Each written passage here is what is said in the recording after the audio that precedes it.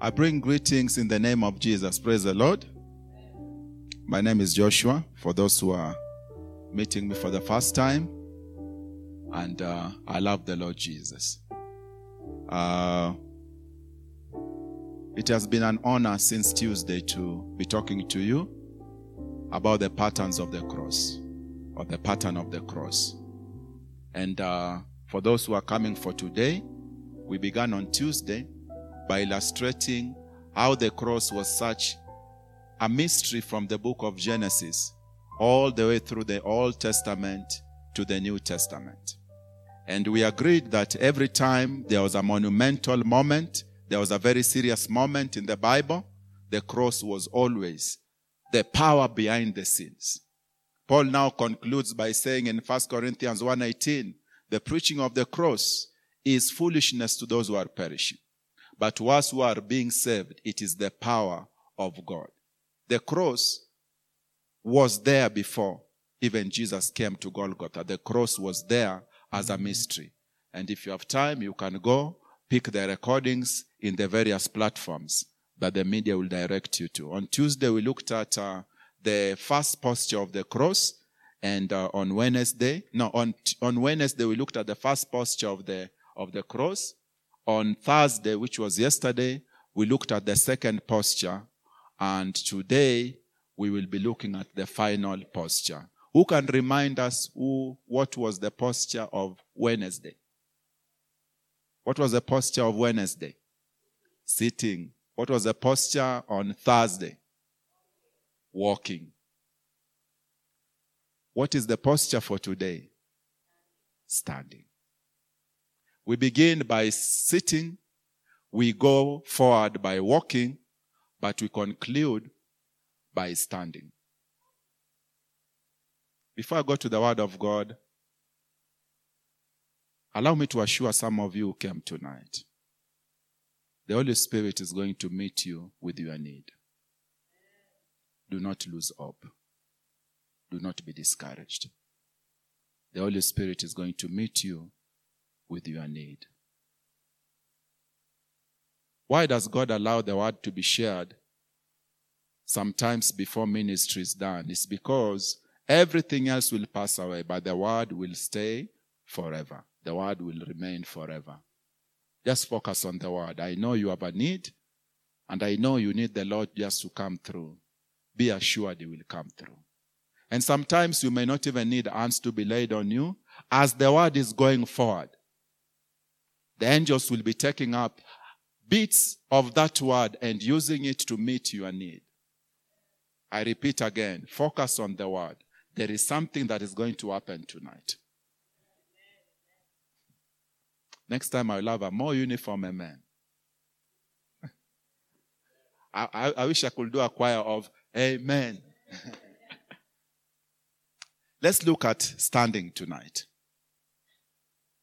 In the book of Ephesians, the famous Ephesians chapter 6 verse 11, and jumping to verses 13, we read in Jesus' name. Ephesians 6:11 from verse 11, then we jump to 13. The Bible says, put on the whole armor of God, that ye may be able to stand against the wiles of the devil. Verse 13, wherefore take unto you the whole armor of God, that you may be able to withstand in the evil day, and having done all, to stand. Jump with me again to the book of Daniel. The book of Daniel, chapter 1. The book of Daniel, chapter 1, we will read it briefly before we proceed to the message. Daniel, chapter 1. I begin in verses 3. And the king spake unto Ashpenaz, the master of his eunuchs, that he should bring certain of the children of Israel, and of the king's seed, and of the princess. Verse 4. Children in whom was no blemish, but well favored, and skillful in all wisdom, and cunning in knowledge, and understanding science, and such as had ability in them to stand in the king's palace. If the Bible is yours, you can mark it. To stand in the king's palace, and whom they might teach the learning and the tongue of the Chaldeans. Verse 5. And the king appointed them a daily provision of the king's meat and of the wine which he drank, so nourishing them 3 years, that at the end thereof they might stand before the king. A training goes on for 3 years. But the objective of this training for 3 years is that ultimately those who have gone through this training, the Bible picks it there by saying, should stand in the king's palace. Afterwards, another word is used, should stand before the king. There was the palace, there was the king. Each required a unique ability to stand. We need to understand those two even as we continue with the message. There was the palace, there was the king. Each required a certain skill, a certain ability to stand. Immediately Jesus, our Lord, is born, 2 powers rose up. The first power that rose up was the religious power. How did the religious power rise up? Positively, an angel came. And when this angel came, he made the announcement that Jesus will be born. In the temple, there was a man called Zechariah. The Lord Jesus had informed him. The Holy Spirit had informed him that he will not die till he sees the Messiah with his eyes. Another intercessor called Anna, the prophetess, was also waiting in the temple daily with prayer in anticipation of Jesus being born. Positively again, when children are born, people are joyful. Things are always easy. Then after a while now, challenges begin to come. Positively again, a king rose up and he said, now all men must go back to their towns to be counted. And Jesus has to be carried out and to be counted like a Roman subject. Somebody who was living under the Roman system. Jesus is born. The religious power is active. The civic powers are active. Little does the parents know that these 2 powers will one day gang together. And they will speak with one voice. And they will say, let him be condemned. Let him be crucified. Nothing has destroyed people like these 2 powers. Nothing has destroyed people's destiny like the civic powers. The powers that determine how much money you have in your account. The power that determines whether you are eating toxic food or eating clean food. The power that determines whether you are sitting in the traffic jam or the roads are being expanded for you not to sit in the traffic jam. Nothing has made people lose their destiny like the civic powers. At the same time, even now as I'm speaking, nothing is limiting people like the religious powers or what we call the religious spirits. The religious spirit has a problem when I don't tuck in my shirt like now I'm doing deliberately. The religious spirit has a problem when you don't look like a priest, when you don't look like a nice preacher. The religious power has limited people from reaching destiny, from reaching the fullness of God. And Jesus is born into the religious powers of the day. They were called the Pharisees. They were called the Sadducees. Nothing has stopped the move of God like the religious powers. Nothing has hindered the move of God. Not only in individual lives, but even in entire cities and in entire generations. Nothing has tried to frustrate God like the religious powers. There is a reason why I'm introducing this. We shall come to it shortly. In the book of Revelation 19 verse 20, the Bible is just about to end. And we see the religious powers again. The Bible says, the beast rose up and also the false prophet.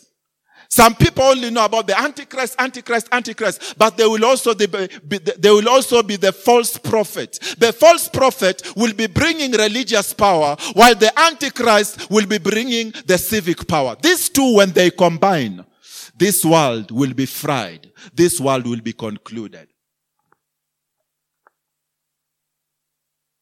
You can never hope to stand taking your cross before you make peace with whether you are ready to face the religious spirits or the religious powers. You can never take this cross and stand if you are not sure you are going to face the civic powers.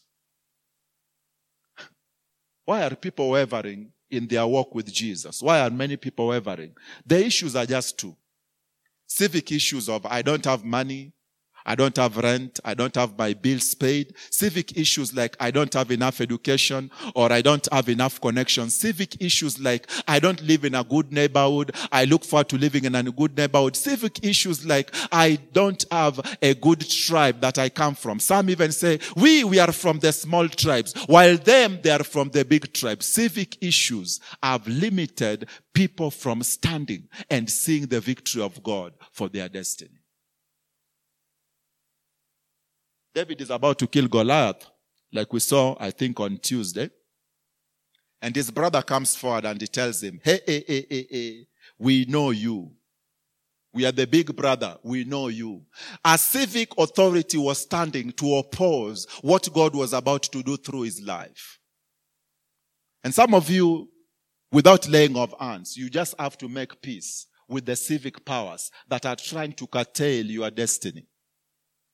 It could be a spouse, it could be a brother, it could be the government, it could be the chief, it could be whatever it is. These civic powers are not a joke. And if you are not careful, if you don't know how to tell them to sit in their place, you may not make it to destiny. Paul says now, you have walked, now you are standing. And we need to look at this standing thing because the finality of the whole Bible is people standing. The palace was always existing before Daniel was born. The palace was always existing before Daniel ever came to the empire as a slave. The palace was always existing before Daniel even knew how to read and write. The palace was always existing before Daniel ever knew the name of the palace or the king in the palace. And I can add my own words by saying the palace existed long after Daniel had left the kingdom of Babylon and went back to Israel with the people who are returning. The issue is not the palace. The issue is the feet to stand in the palace. The king was always existing before Daniel was born. His throne had always been melted and shaped and carved and made glorious before Daniel was born. Long after Daniel has left the kingdom, the throne and the kingdom was still there. The king is never the issue. The feet to stand before the king is the issue. Sometimes we are too keen to travel to the palace, to travel to destiny, to travel to the great places God has planned for us. And we forget those places were always there. The Bible says they were created before the foundations of the world. Babylon was always there. The kingdom was there. The palace was there. The king was there. The issue that has always defeated many, including those who will hear my voice after this, the issue is this: can your feet stand in the palace? Allow me to read a favorite scripture I love. We'll pick pace shortly. A favorite scripture I love in the book of Genesis 41 verse 14. The Bible says, then Pharaoh sent and called Joseph, and they brought him hastily out of the dungeon. And he shaved himself and changed his raiment and came into Pharaoh. He came, other version says, and he stood before Pharaoh. Pharaoh was always there before Joseph was born. Pharaoh was there before Joseph was sold to slavery. Pharaoh was always there. His bed where he was going to dream was always there, waiting for the appointed time. The issue was this: this young man, by the time he came to stand before Pharaoh, does he have feet that can stand? But come again, let's take the cross. This night, we have one business to achieve. And this is the business. We have to conclude before we have gone very far that the destination is not the issue. Hallelujah. The people to meet in the destination is not the issue. Okay? The geography where the destination is not the issue. We have to conclude early in this game that where we are going is not the issue. Where the people we are going to meet are is not the issue. The issue is this. When finally it is time to stand, will we stand? For those who are looking for political office, maybe they want to be president in the year 2022. The issue is not the State House. It was there before we had independence. The seal of the Republic of Kenya was there before some of us, our parents, were born. The issue is not the house on the hill. The issue is this. When it is time to stand and to make your case before that house, will you stand? And sometimes we are so keen fighting forces and fighting and striving and worrying and sweating. And all we need to ask the Lord, Lord, will you make me to stand? Heaven is already there. The day of judgment is already set. The white throne judgment is already there. The seat of Christ is already there. That is not the issue. The issue is this. That day when it is time to stand, will you stand? Paul says, having done all this fighting with the principalities and powers, all this wrestling and all this striving we do, all of it should lead to one thing, that when it is time to stand, you must be prepared to stand. Palaces have their own requirements of standing.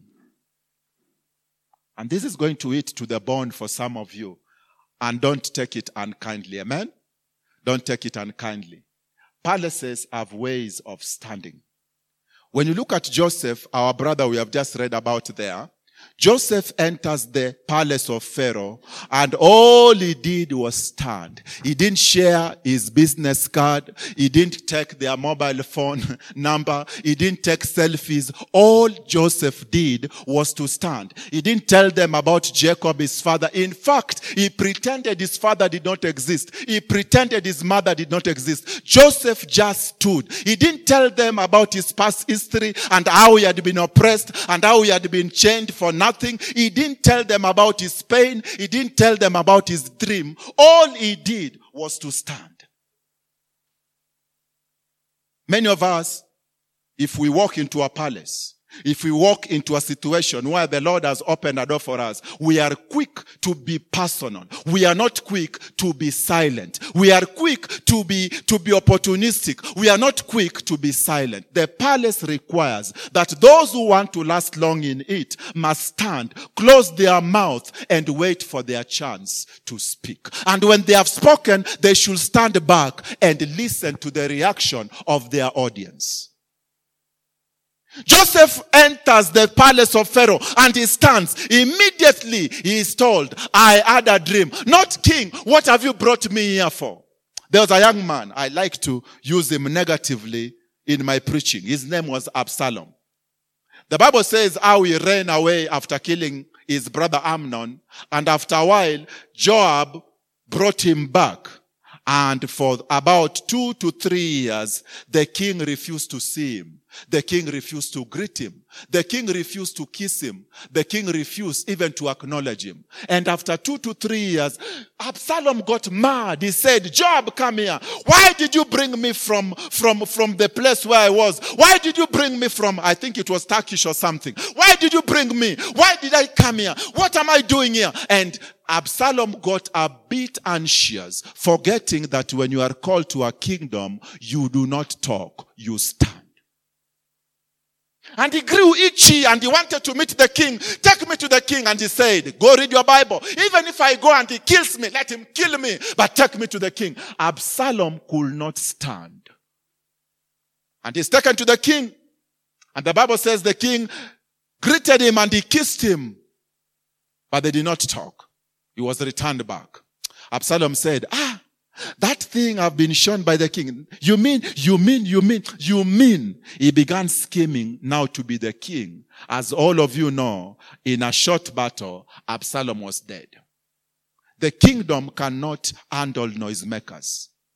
The kingdom cannot handle noisemakers. The kingdom can only handle those who are quiet. The cross to take, in fact, if you want to stand, the cross to carry, if you are going to stand, is to be silent. They may not acknowledge you for 3 years. Be silent. They may not acknowledge you for your gift. Be silent. They may not acknowledge you for your power.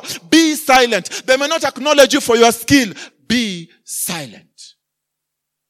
If Absalom had been silent, his father after 10 years could have said, my son, the pain I had is gone. Now, let us talk. Solomon will take over, but this is the role I want you to play. There could have been a negotiation. But Absalom was not patient enough for the king to negotiate. Let me tell you something about kings.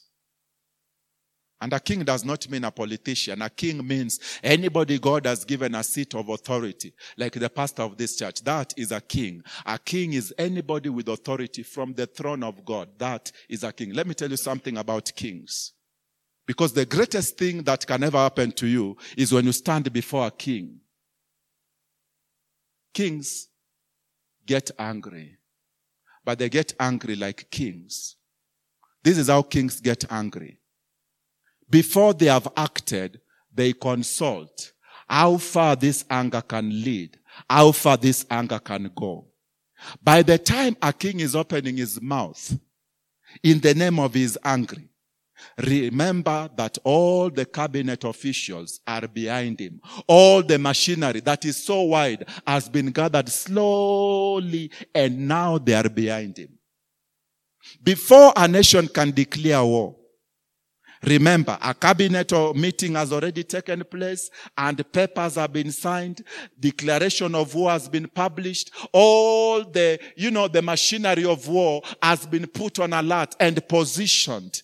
Finally, the king now can make an announcement. We are going to war. What people are seeing is a reaction, but what those who are in the know are seeing is a coordinated activity that has taken time. No wonder those who are quick to be angry cannot be given leadership by God.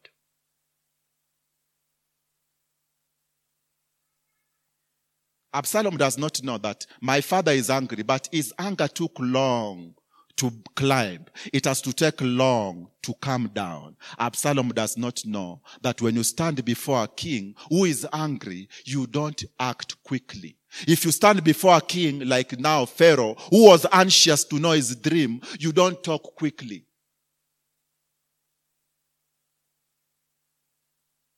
I used to pray as a teenager, and I was having so much faith. When I was praying about kings and queens, my God, I was seeing the Queen of England before me. I thought it was going to be a literal queen. Little did I know that God has his own kings, God has his own queens, but the standard by which he raises them may not be obvious to our physical eyes. In this house, there are people with a royal anointing on their lives. You talk carelessly to them, something will slap you and you will not be aware what slapped you. In this house, there are people with a royal anointing. There are men, there are women. You talk carelessly with them. You joke carelessly. You handle them carelessly. Before you know it, a slap will eat you. And you may not know, what was that hit me? What hit you was the anger or the wrath of the royal anointing.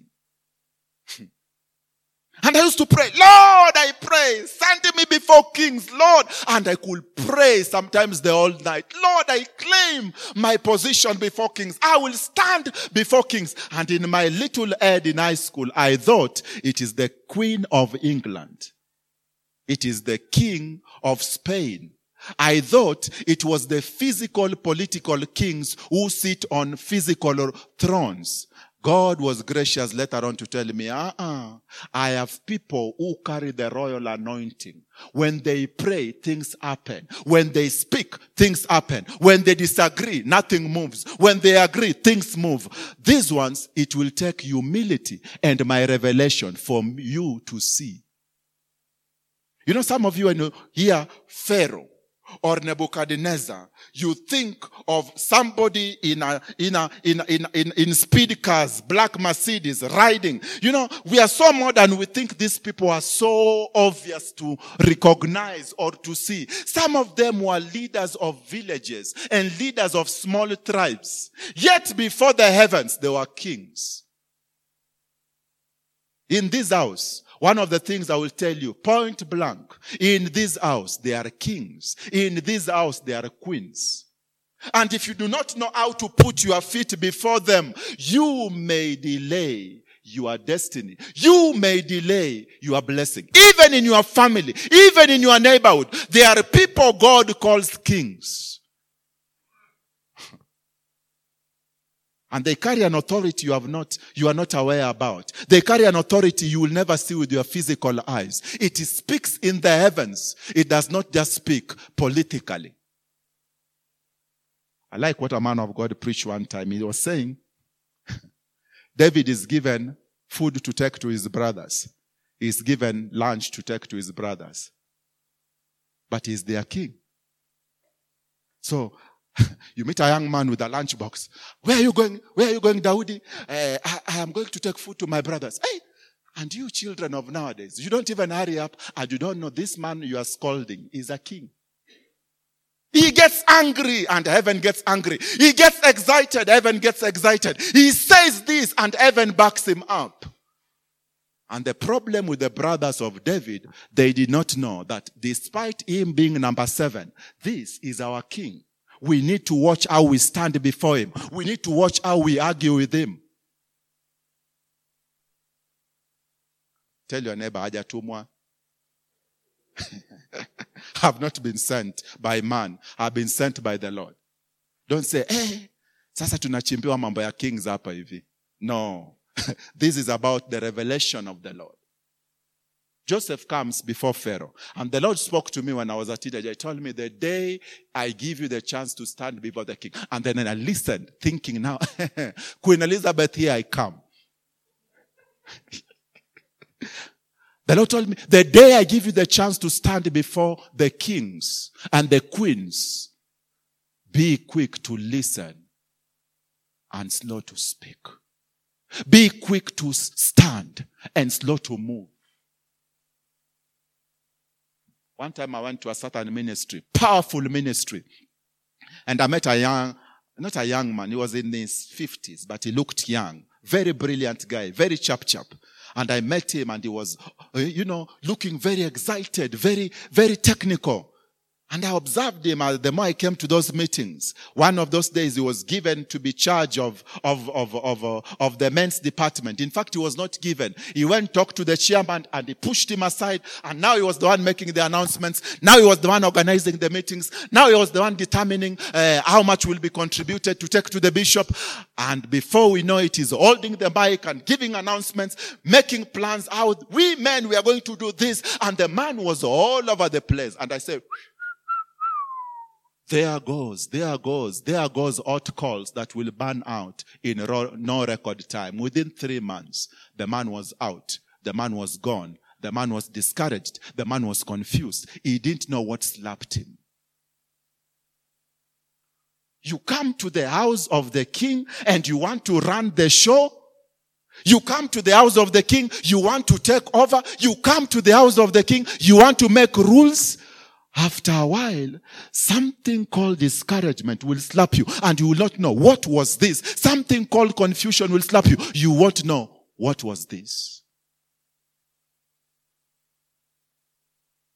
Remember the previous statement? The palace was there before you. The king was there before you.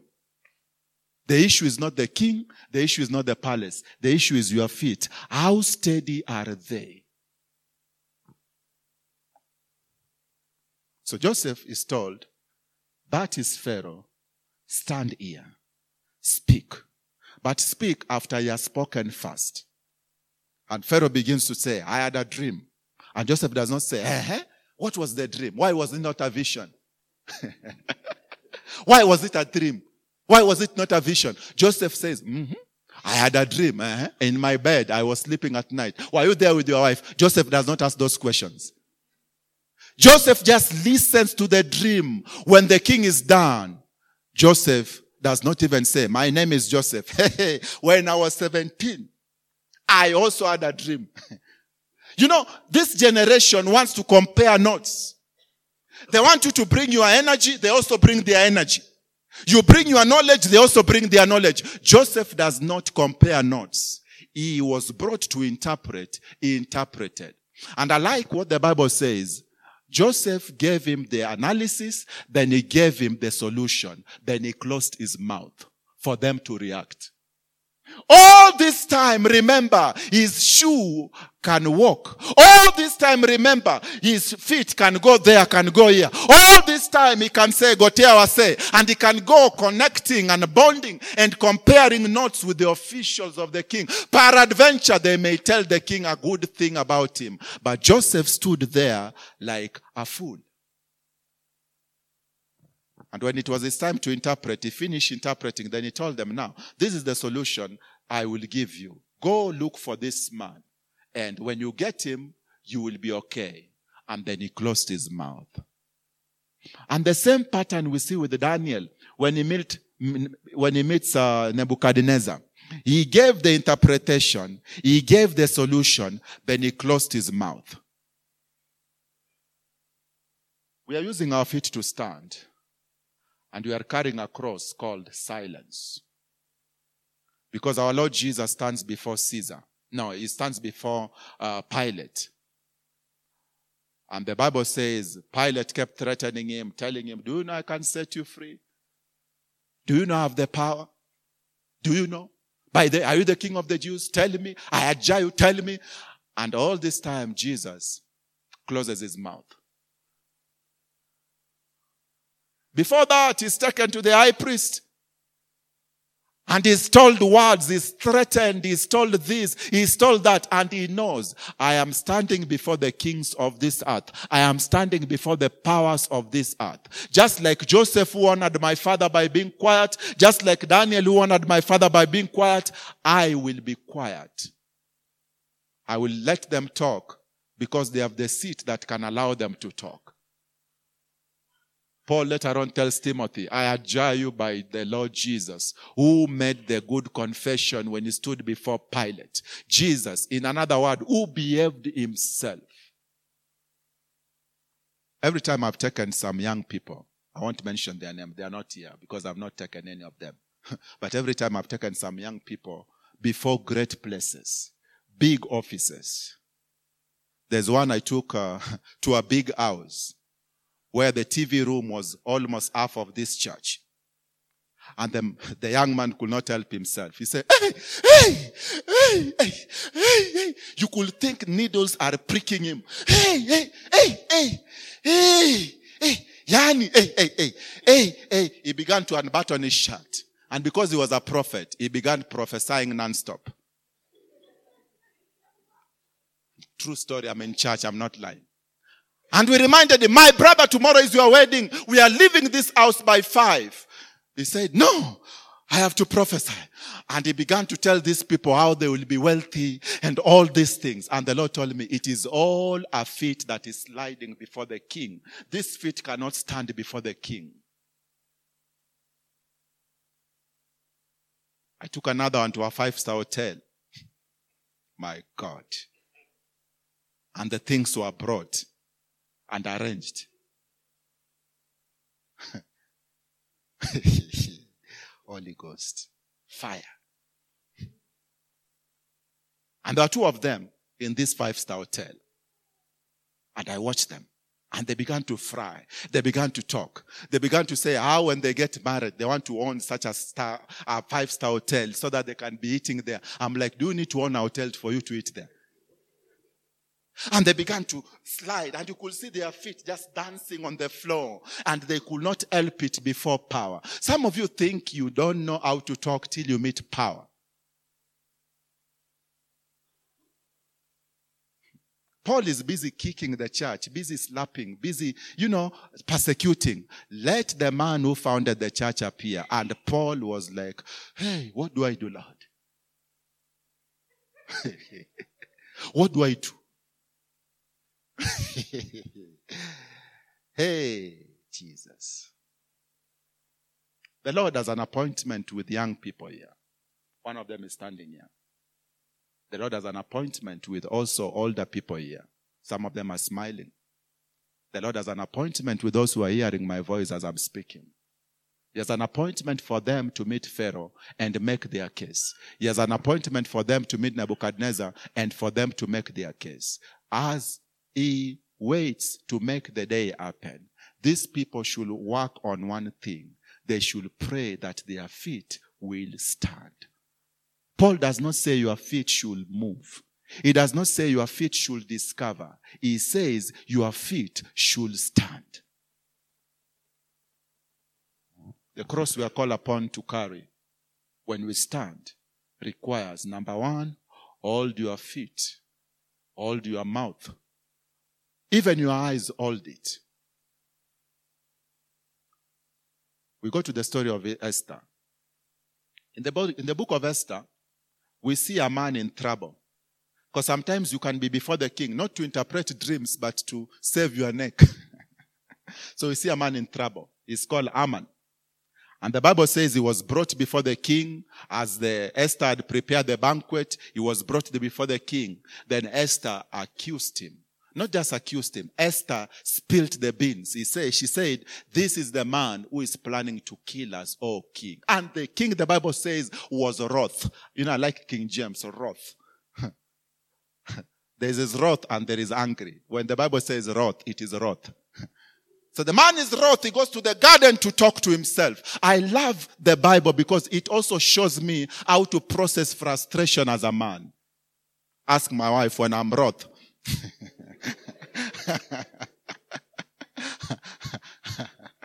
I don't bang the dishes. I take a leave and I remain quiet. It is beautiful when men are angry but quiet. It gives them time to regain their honor as men. Because the problem with speaking, you never recall back what you have spoken. So the king is wroth. He goes to the garden to get more wrath.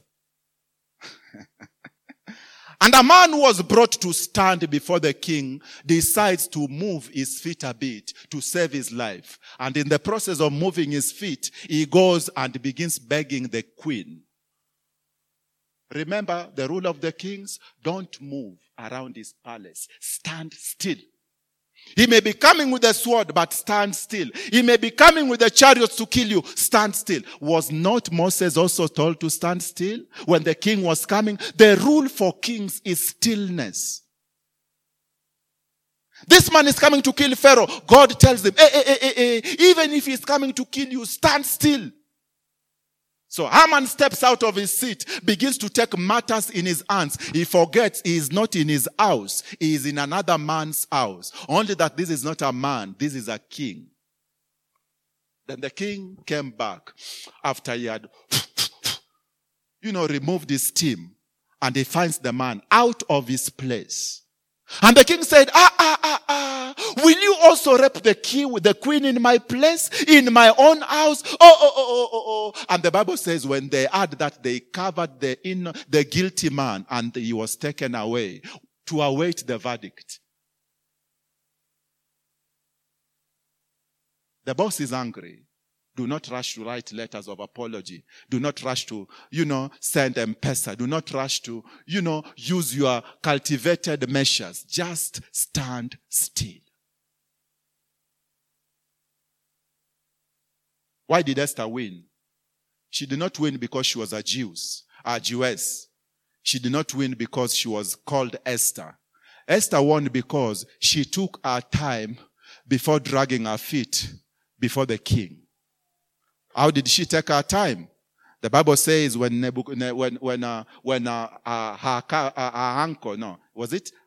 cousin Mordecai came to give her the news. She took a bit of her time to research. Is it true? The news came back again. Hey, Esther, we are in trouble. Then she was told, if you fool around, God will raise somebody else. Though. So she said, take time for me for 3 days. Give me your backing. Because when I go in, I am not planning to do guesswork. I am planning to execute. Many are walking expecting to stand by standing in guesswork. I would rather you use 3 days. I would rather you use 3 years. I would rather you use 30 years. So that by the time you are walking in, nobody has to walk in again after you are done. Hallelujah. So Esther says, give me 3 days backing of fasting and prayer. No eating, no drinking. When I walk in there, I walk out with solutions. And this is where now the cross comes in. Stand over there, my brother. There is danger. There is an evil report. There is bad news. There is danger of extermination. There is danger of genocide. There is danger of bloodshed.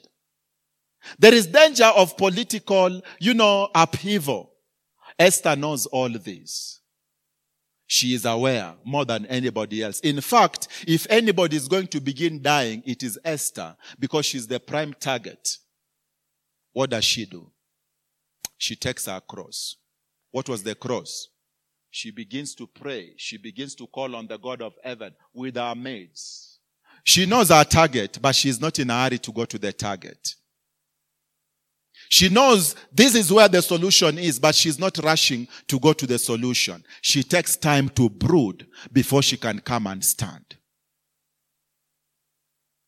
Nothing has ever been decided in history than when righteous men stood with God in the timing of God. Why are people failing in what they are undertaking? They are failing because they are not standing in the timing of God. They are standing because of emergency. Some are standing because of pressure. Some are standing because of convenience. But few are standing because it is the timing of God. Esther buys time. She takes 3 days. When the 3 days are over, the Bible says she did not go the following day oh, king, I was fasting. Now I'm done with fasting. Can we have a talk? No. The Bible says she sent message and she told the king, when can you come for a banquet? And she kept playing our path slowly and slowly, knowing that when I stand, I have to stand once and not miss my chance. The cross requires you not only to be silent, the cross requires you to be patient. Not to respond to danger, but to respond to revelation. Not to respond to pressure, but to respond to revelation. You move because revelation has said, move. And you stand because revelation has said, stand. Many destinies have been lost. Not because the devil is bad, but because the people who are pursuing these destinies were not patient. Many destinies have been lost, not because the devil was too strong, but because the field was not ready. Yesterday I was telling Pastor about a man of God whom I love. He preached in the 50s, before even my mother was born. And this was his style of preaching. He was a revivalist, a healing evangelist. He had a PA, a personal assistant, who was very wise. He could tell him, my brother, I need to go to this and this city. Go and prepare. And the man could arrive with one strategy. This was his strategy. Gather about 100 to 200 prayer warriors. Begin to pray and keep praying. And the number dwindles to 50. Keep praying. The number reaches 10. Keep praying. The number reaches 5. Now, prepare to pray. And that moment they could pray, and within a few days or a few weeks, heaven could be completely open. The man could take the phone. Hey, man of God, come. It is done. Immediately the man arrives. He could not do a lot of preaching like now I'm doing. He could not do a lot of encouraging people like now I'm doing. He could only begin to say, thank you, Lord, you are healing. And the healing could begin to happen very easily. Why? Before he came standing, somebody prepared the way. And some of you, I know you cannot wait to go and stand in your moment, to go and shine in the spotlight, to go and do your big thing. But remember, before Esther meets the king, she cultivates the path leading to the palace. Blessed are those who have cultivated their paths, because their standing will be victorious. Some cannot just wait to be promoted. Others cannot just wait to be married. Others cannot just wait to be known in the press. Others cannot wait just to fly. Others cannot wait just to travel. But remember, the path is not the issue. The feet that will stand after that path is the issue. And that is why in this church, I want to make an announcement, though it is not in my place to make the announcement. If you feel the Lord is calling you to intercessory, my brother, my sister, join and let us call Jesus down. If you feel the Lord is calling you to prepare the path, you may not be given the opportunity to hold the mic. Some few men, some few women can be called to hold the mic. You prepare the way for those who are coming to hold the mic. As the glory is falling down, the Lord shall see to it that you are blessed. The move of God is lacking in many places, and even in families, because everybody wants to stand. Few wants to beat the path. The Bible says, behold, a voice crying in the wilderness, prepare the way. The way must be prepared, because the man coming will not be walking aimlessly. He will be standing in one city, in one point, and every place he stands, there will be a miracle. Jesus could be walking, and when he stands, Bartimaeus is healed. When he stands, Zacchaeus comes down out of the tree. When he stands, Lazarus must be raised. When he stands, every place the master stood, there was a specific miracle. But bless God, because somebody was selfless enough to prepare the way. Why do we come to pray like this night we are praying? Why do we come to cry on God like every Tuesday we are here crying to God for those who come? Some do morning soldiers. Why do we do all these things? We never know. But one day the path will be beaten. And you will just have 10 seconds to stand. And you will deliver a historic miracle that others could never deliver. The cross requires the path to be beaten. The cross requires the bearer who will come and stand to be quiet, to be silent. The cross requires you to be very, very, very wise. Because the results do not just come because of wishes. Results come because of proper preparation.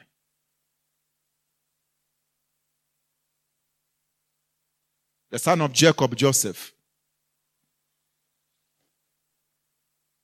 stands. And the king is quick to speak. Remember even Esther. When you go read your Bible, it is Esther standing and waiting for the king to speak.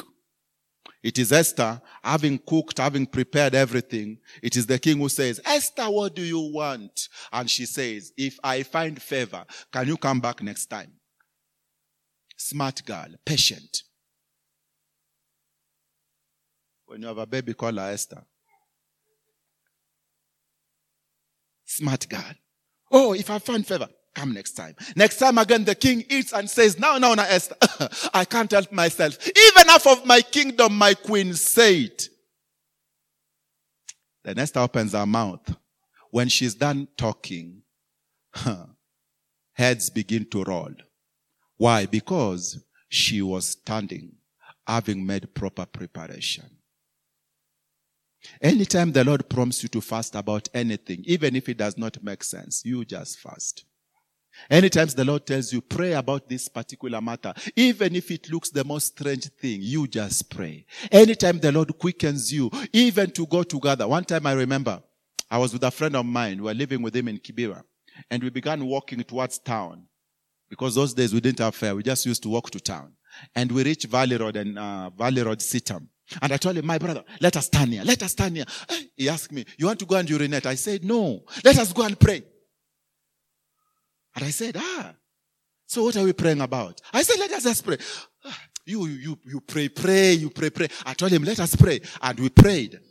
And this is the word that came out of my mouth. Lord, when it is our time to travel, give us all the resources. And a voice told me, yes, on that day when this friend of yours, needs to travel, the resources will come by my own means. He did not know that in 1 year, he will get a green card to go to the US. And it will be the year of the recession. And 2 of his brothers, who he was very sure will support him, will be out of money. And this time around, he came to me for prayer. I told him, but the day to pray, we prayed. Now we only have to remind God. Why are we reminding God? Because we already finished our business with him when we had the window. And so he told me, what do we do? I told him, now, let us just thank God. Reminding him, Lord, remember Sitam Valley Road. When we went there and you spoke to us. And Jesus, you told us that on that day we need money for traveling. Especially for him, the money will come. Lord, thank you because you are a covenant keeper. Amen. Money began coming after a few weeks from the most unlikely sources. One of the sources that contributed the most was a relative of his who used to live in the slums of Dandora, contributing over 50,000. I repeat, when you have the window to make preparation, even if it is a preparation for whatever it is, like now I'm not even a father, so to pray for our grandchildren will not really make sense. But should the Lord prompt me, you hear? Should the Lord prompt me or prompt you that we pray for the grandchildren? Let us do it. Why? A day comes and we no longer remember what we prayed. But because we prayed, we can now stand. Paul says, having done all, not some, all, anything the Lord pointed, having done it, now you can stand. Begin coming slowly. As Esther is walking to meet the king, the war had not ended. As Esther is walking to meet the king, the shouts for annihilation and destruction had not ended. As Esther is walking to meet the king, the plan and the plot to kill them was still intact. In fact, the Bible says Esther fell at the feet of the king and said, now reverse the decree that is out, that if it's not reversed, my people will begin to die. As Esther is walking, danger is still speaking. The fact that you are walking to go and stand before God does not mean all this noise that is trying to destroy your destiny will end. Some of you are fighting poverty. Poverty will still be saying, I am here, I'm not going away. Your job is to keep walking. Some of you are fighting shame and confusion. The fact that you are walking, ready to go and take a stand before God, does not mean these things will end. As Esther is walking, there is still grief in the camp of the Jews. There is still horror in the camp of the Jews. There is still fear that any time we may be killed. As Esther is walking, the enemy is still active. Despite of all that, what matters is this: the one who had finished with God is the only one who will stand. The one who has not finished with God will fall. Joshua is given a promise that is so personal to me. In Joshua chapter 1 verse 5, he's told, no man will stand before you all the days of your life. Meaning, they will come, but they will not stand. Tell your neighbor, they will come, but they will not stand. So even the man who has orchestrated this genocide against the Jews, as Esther is feeding the king, he is also there by invitation. They will come. That is not the issue. They will come. That is not the issue. They will surround you. That is not the issue. The issue is this: when it is all said and done, only the feet of the righteous will not be moved. Only the feet of the righteous will stand. And I've seen people going into parties they did not know the budget of. I've seen people walk into ceremonies they had no idea about. I've seen people walking into houses and places they had no idea about. I've seen people just walking because their feet could walk, forgetting, unless your feet is the feet of the righteous, you cannot stand. The cross requires you not to give in to horror, not to give in to fear. As Moses is told, stand still, Pharaoh is not standing still. Do not expect your enemy to play by the same rules your God has shown you. You know me nowadays, mimi sina mambo mengi. I don't have a lot of things. I'm not a troublemaker. So why is the devil disturbing me? But you forget, even Moses, when you were standing, Pharaoh was still moving. Pharaoh was not standing. The devil will not leave you alone despite the fact that you are standing. He will only come this close only to fall. But a man must decide. Like some of you must decide tonight. And some who are listening to my voice must decide tonight. That when it is time to stand, you are standing for something bigger than you. Look at the whole Bible. No man stood for himself. They always stood for something bigger than themselves. By the time Joseph is done standing, our whole generation is saved from famine. By the time Joshua is standing, our whole generation of new breeds who are promised our promised land are able to enter the promised land. By the time Daniel is done standing, our whole generation of exilees are preserved in the favor of the kingdom, because one man standing for God is equal to one man saving many for God. I know nobody is taking a stand in your family, but who knows, by you taking that stand, you will save many in your family. I know many have yet to stand in your tribe, but it is you now who knows heaven may be looking up to take that stand. I know many have never stood in your neighborhood, but who knows? Who knows? It is only you who may save that neighborhood. There are neighborhoods where people don't wake up at 3 to pray. There are neighborhoods where people don't take a whole night of prayer. But who knows, that one neighbor, that one person standing in the gap, standing for God, will be the salvation of that neighborhood. Did not even Abraham ask God, suppose you find 10 people in the whole city, will the city be destroyed? God said, it will not be destroyed. All it takes is one man standing. The cross is when you discover it is not about you. It is about the whole humanity. It is not about you. It is about the interest of God. It is not about you. It is about those who have no voice, those who have no feet to stand.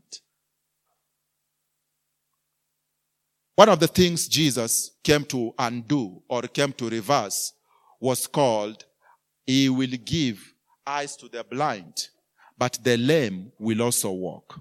But they were not just to walk. They were also to stand. The fact that you are physical lame people is a sign they are spiritually lame people.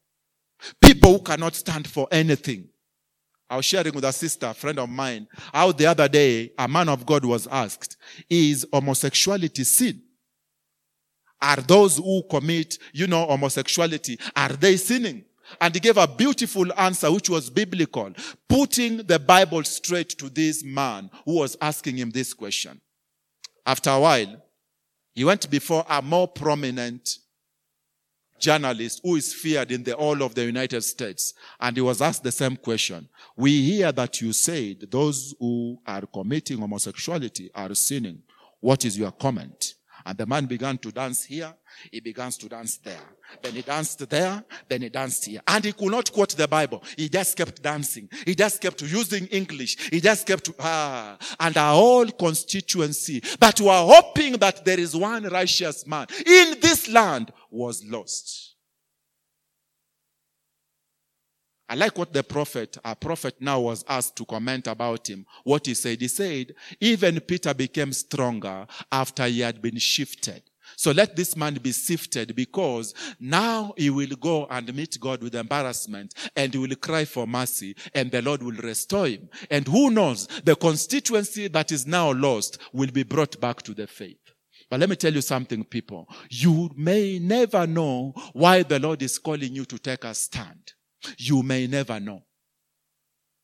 Some of us were born into broken places, and it is our chance now to take a stand for God, so that those coming after us have no excuse to keep breaking and broken, being broken and breaking, so that those coming after us can say, hey, it is possible despite of what to have a stand.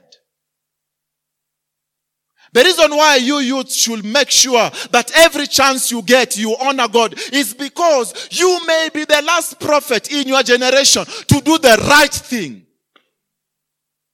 You may be the last person to show them that it is possible to say no to drugs. It is possible to say no to unwanted pregnancy. It is possible to say no to theft. It is possible to say no to poverty. You may be the last person heaven is calling on. But you may say, I don't even have a toothbrush. I don't even have this. It is not about what you don't have. It is about who God is able to make out of you. And people are giving excuses, forgetting that the men who went before us, they had great disadvantages. The Bible says how they have to shave Joseph, meaning this guy was bushy. They had even to dress him up, meaning he was stinking and smelling and looking foolish and looking like a failure. They had to, fine tune him because he was out of shape. Yet, despite being out of shape, he had a stand. There is no excuse not to have a stand. They may have put you in a dungeon like Joseph. They may have shaved you. They may have done whatever they did to you. There is no excuse not to take a stand for God. Why must you take a stand? I repeat, the future may depend on it. Generations may depend on it. Young people may depend on it. Young mothers may depend on it. By the grace of God, had I not taken a stand, my God, there are things I could not be saying on this pulpit. My God, there is a boldness I have in this pulpit I could not be having. The Bible says in Proverbs 28 verse 1, the wicked runs, though no man is chasing them, but the righteous are as bold as a lion. There is a boldness you have when you are righteous. That is why you have to take a stand. Some poverty will not end, even if we prophesy, till you take a stand. Some imbalance and dysfunction will not end till you take a stand. Daniel comes before Nebuchadnezzar, and as he's standing there, he is an exilee. As he's standing there, he is a eunuch who is not allowed to marry. As he's standing there, he is a man who has been forced to forsake his language, to forsake his identity. As he stands there, he is a man who has been told, you are never going back home. As he stands there, we do not know where his mother is. We do not know where his father is. As he stands there, he has all the disadvantage a young man can have. Yet for 3 years, he kept cultivating his spirit. He kept cultivating his soul. He kept cultivating his body, because one day he will stand, and this one stand will even produce for us the Bible. You never know what God is up to. These people have all the disadvantage, yet they appear in the Bible. We may not be writing another Bible, but there is a Bible to be read on that day when you stand before the King of Kings. There is a Bible about your life to be read on that day when we shall all appear before the judgment seat to say before the Lord what we did in the flesh. This is why you need to take a stand. You need to take a stand because not everybody knows what you now know, but the generations may be depending on their stand. The Bible says by the sin of one, the whole humanity was defiled. Now through the righteousness of one man, the whole humanity will be saved. There is always the power in one. One man misses it, a whole group misses it with him. One man gets it right, a whole generation gets it right. God is looking for people. The Bible says, I looked for a man to stand in the gap. But this gap was not to save this man standing. It was to save the city. It was to save the people. And tonight I'm raising my voice. I'm begging you, young people. The Lord may be needing you. The Lord may be counting on you. I beg you, mamas. The Lord may be counting on you. The Lord may be needing you. I beg you, babas in this place. The Lord may be needing you. The Lord may be counting on you. Every day you take that stand. Grain will come in Egypt. Every day you take that stand. Purity will come in Babylon. Every day you take that stand. Jordan will be parted into two. Every day you take that stand. What delayed Peter in proving himself as chief apostle? Jesus had already made him chief, but he was yet to prove himself chief. There is being made, then there is being proved. Many have been made, many have been called, but few can be proved. Peter is already made the chief apostle. He is already called the chief apostle. He is already known as the chief. In fact, every time the 12 people are being mentioned, his name is always number one. But there was a problem. Peter did not have a stand. There was a problem. Peter could not be relied on. There's a problem. In the prayer meeting, Peter could not be able to open his eyes. He could only close it and doors. There was a problem. When Peter is pushed to the wall, he will go for the convenient possibility. And he delayed his manifestation as the chief apostle. Why do you have to take a stand? It will quicken your manifestation. It will quicken your authority. It will quicken your destiny. It will quicken the glory God wants to prove to your constituency. Why do you have to take a stand? It will quicken the fire God wants to release. It will quicken the judgment God wants to release. It will quicken the blessing the Lord wants to release. And some trials you may be going through, it's not because of the devil. It's because the Lord is reminding you, we have been in this class for too long. We have been in this level for too long. We need to get out of this place and go to the next place. Immediately Moses leads the children of Israel out of Egypt. The first thing they encounter was water. Immediately Joshua takes over. The first thing he encounters is water. Did you hear what I said? Water in the mentor, water in the mentee. Water in the disciple, water in the master. Every one of them faced water. The issue was this. When water was there, did they stand? Yes, they stood. No wonder we have the victory. Man of God had this dream, and this dream repeated, and this dream repeated. There is a voice telling you, my son, my daughter, you need to climb to the next level. You need to cross these waters. And part of the prayer we will pray tonight, Lord, help us cross so that we take our stand on dry ground. We cannot take our stand on the water. We can take our stand on the dry ground, but we have to cross. By the power of the Holy Spirit, I speak against repeated weaknesses. I speak against repeated weaknesses in the name of Jesus. By the power of the Holy Spirit, I overthrow every repeated failures in the name of Jesus. I speak against repeated failures in the name of Jesus. I speak against repeated barriers in the name of Jesus. I speak against repeated confusions in the name of Jesus. I speak against repeated disasters in the name of Jesus. And I command every feet called by God, walk on dry ground in Jesus' name. So they all face water. But the strategy is one. The strategy is this. Stand still. Joshua has the mantle as the leader. But he has to stand still as the priests are taking the walk, as if he has no feet to walk himself. He was told, let the priests take over. Let them walk. Let them walk. You watch them as they walk. So the one giving the instruction is not the first to enjoy the miracle. He is the first just to speak.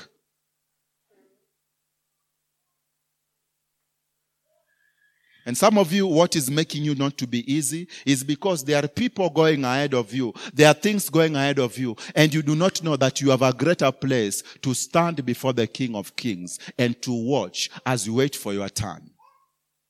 Because despite the fact that they are crossing the Jordan ahead of Joshua, they do not have the password for how the wall they are about to face is going to fall down. The Lord is calling you to a place of fatherhood, a place of leadership, a place of being big, a place of being king, a place of being the adult who does not compete. The sign of childishness is when people compete with one another. When people strive with one another, forgetting that it is the place of adults to let children take over.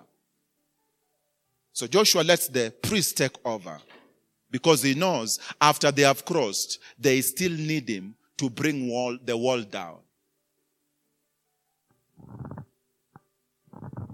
Another rule for the cross, you have to be an adult. You have to be the adult.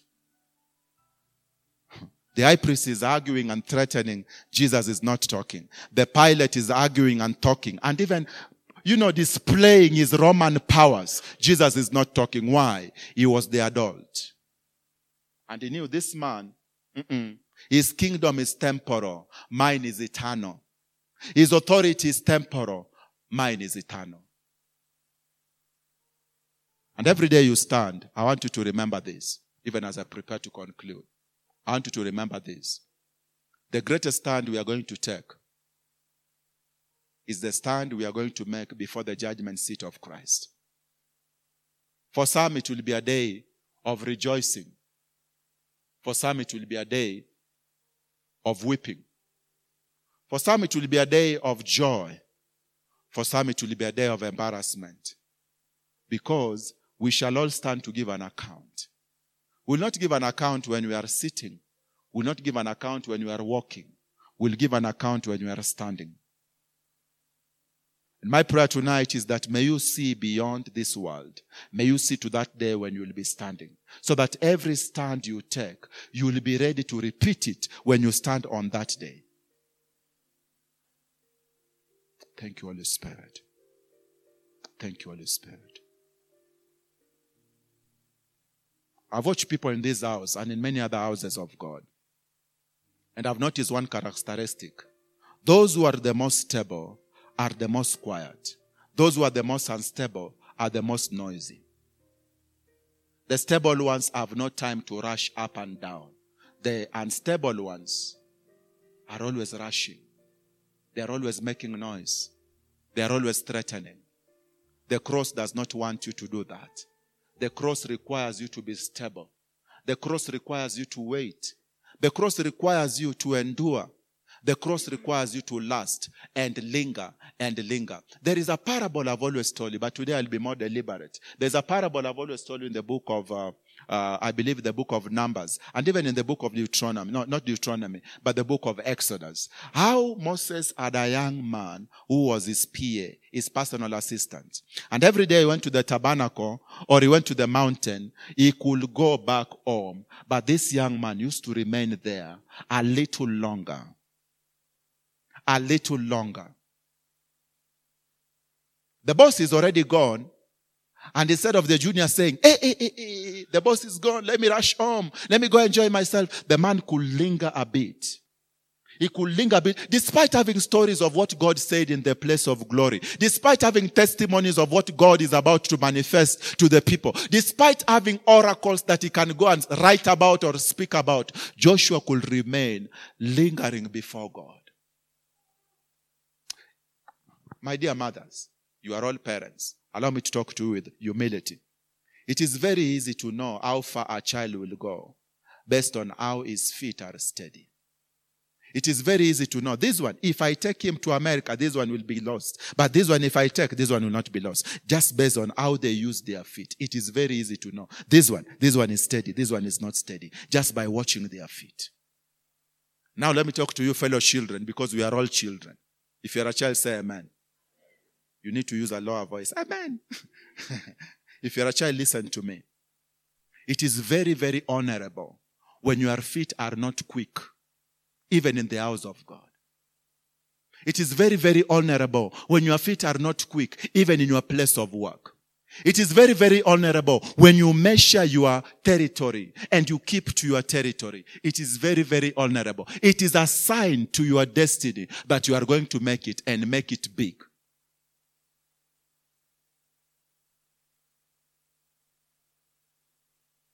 Joshua comes to the tabernacle. Glory has landed. God has spoken. Angels have conversed. Yet he's not in a hurry to go tell his wife. He's not in a hurry to go tell his mother-in-law. He's not in a hurry to go tell his local chief. Joshua lingers there, digesting and crushing under the weight of that glory, the weight of those revelations. The Lord spoke to me through a young man who was my schoolmate. He had finished 3 years ahead of me. So when I went back to teach in that school, I found he had also been a teacher. One day he called me, told me, young man, let me tell you something. When you serve milk, do not give milk. Give the cream. Retain the milk. So that tomorrow you can shake the same milk and remain with the cream. He was teaching me how to be deep and how to be steady. He told me, anytime you get the chance, do not share everything you know. Share the cream. Remain with the milk. Share the top, remain with the bottom, so that tomorrow, when they come back, you still can shake the same thing you retained and give them another little thing and let them go. You remain with your depth. I've never forgotten that statement. He spoke to me. Joshua comes to the altar and he remains there. His boss goes, the prophet marches out, he remains. And since I came to this assembly, I've never seen a young man linger and linger and linger. Most of them are in a hurry to call Ubers and to do whatever they are doing. Most of them in a hurry to go, I-5, take selfies. Most of them in a hurry because they are yet to know that the steady ones usually catches something even the prophet may not catch. Because in a short while, the prophet is disqualified from the promised land and the lingering one is qualified. Do not make me the standard. Do not make pastor the standard. The standard is Christ. Do not say, provided I reach that guy, now I'm good. I am not the standard. The Lord whom you should seek is the standard. And when you seek him with all of your heart, who knows? The Lord may tell me, shut up, sit down. Let this one who has met me now talk to you. There is no limit to what you can become. There is no limit to how far you can go. It all depends on whether your feet will stand. There's a day I'm having a visitation here. Heaven was all over me. I was in fasting and my God, the visitation lasted for 48 hours. I went to the house. I could not eat. I could not even talk. I was all dizzy. That day I even knocked my vehicle. I was in a visitation and the glory was falling. I could see Jesus radiating over me. And behind me, there were people screaming at the top of their voices. And I said, what is this familiarity? The Lord told me, keep to me. It is you I'm dealing with. But I said, Lord, what is this? And I began to intercede for those young people. Next time again, the Lord visited me. And this time around, the noise was even louder. And I said, oh God, what is going on? The Lord said, concentrate on me. I'm not calling you to a religious practice of, we are told to linger, so you don't go home. No, I am saying be sensitive to every moment. Every moment you can be a Joshua who will take over from Moses. Every moment you can be a Joshua who will not succumb to what killed Moses. Every moment you can be bigger than your master if only you learn to linger. But the good side of the story, there were some 4 wise women in front here. When they discerned the Lord was visiting me, they also sat there. And the same visitation came on them. They also began to cry. They also began to feel what I was feeling. And before we knew it, we had a company that was under the visitation. In the parking, men and women were still making noise. We are waiting for God to come, but God is waiting for us to be still. The moment we show stillness and we learn stillness and we learn how to linger and how to beg him and how to pull him down, I can assure you he will come. Who was talking when Elijah and Moses appeared? Was Jesus the one talking? No, it was Peter talking. It was Peter trying to act. It was Peter trying to run around. Jesus is absorbing the glory, being transformed like a caterpillar and being made something else. Peter cannot just sit and let also him be visited. He has to be running around. Glory will not happen if your feet are too quick. The cross will not shine when you do not know how to stand and how to linger. Every revival I went as a young man, I made a decision that when they are done dancing and when they are done laying hands and falling and when the preachers zoomed in his car and went away, I will sit there. I will ask the Lord, is there any cramps remaining? Let me scoop it, Lord. Let me scoop it. Is there anything he said that I did not hear? Let me scoop it, Lord. Is there anything that you are to say that was not given chance to be listened to? Lord, speak it to me. Lord, trust me. And I begged God for years.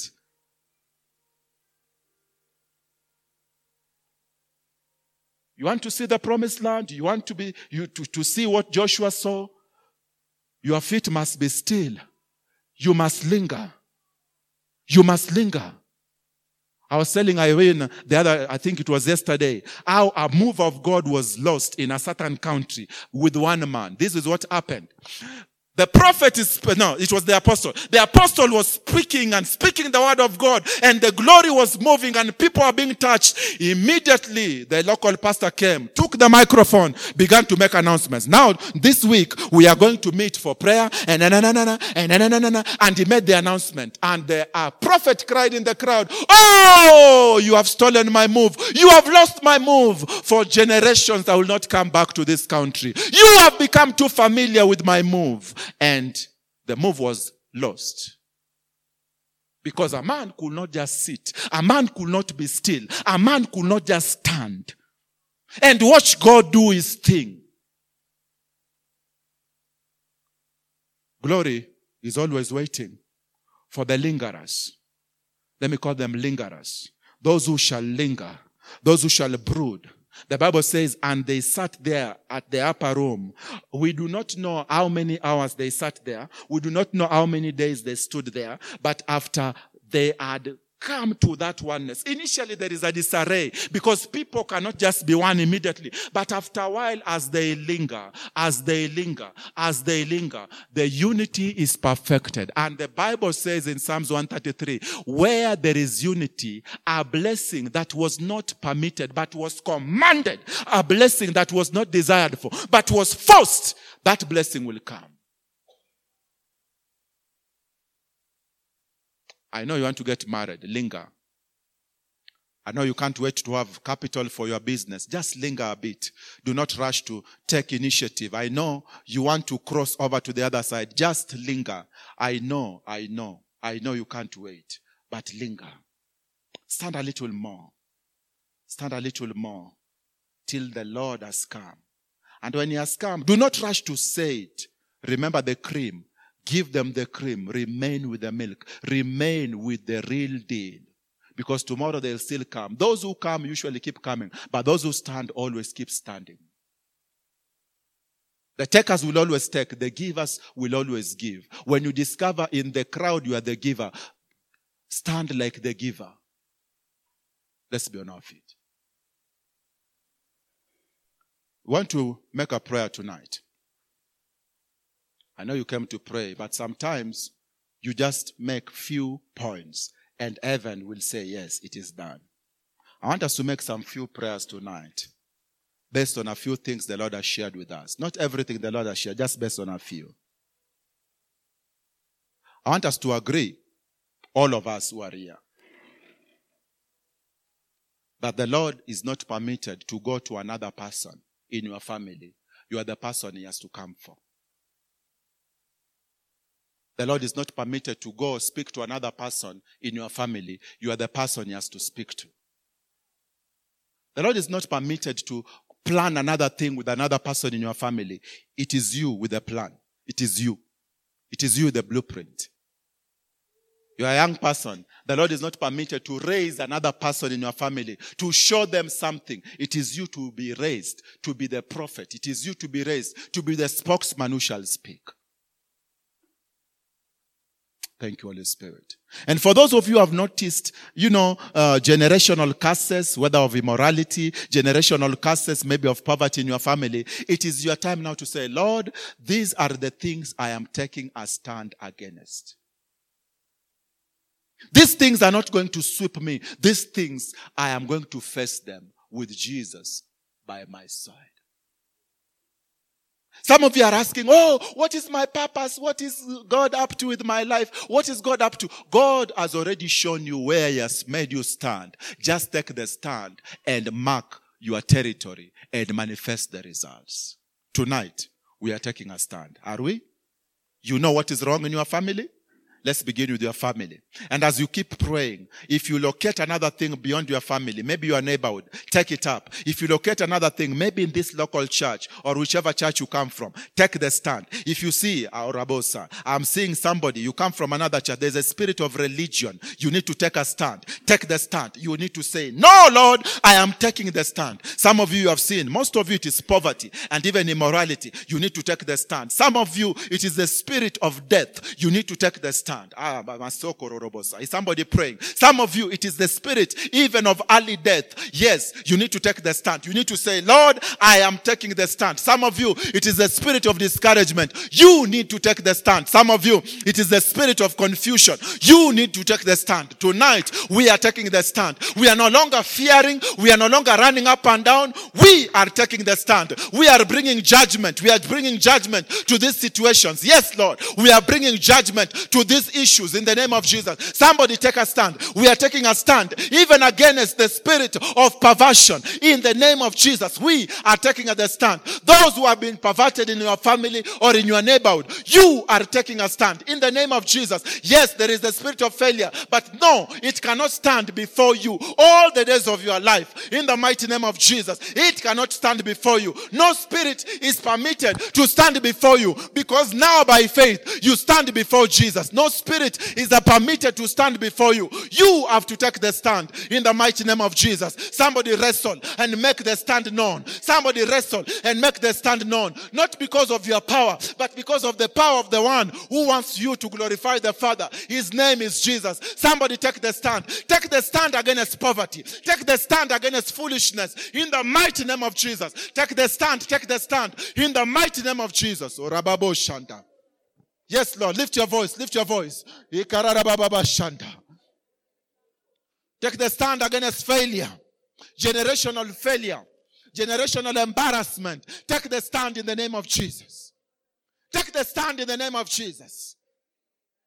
Kick sabotage. Let it not stand before you. Kick every kind of perversion. Let it not stand before you. Kick every kind of the distraction. Let it not stand before you.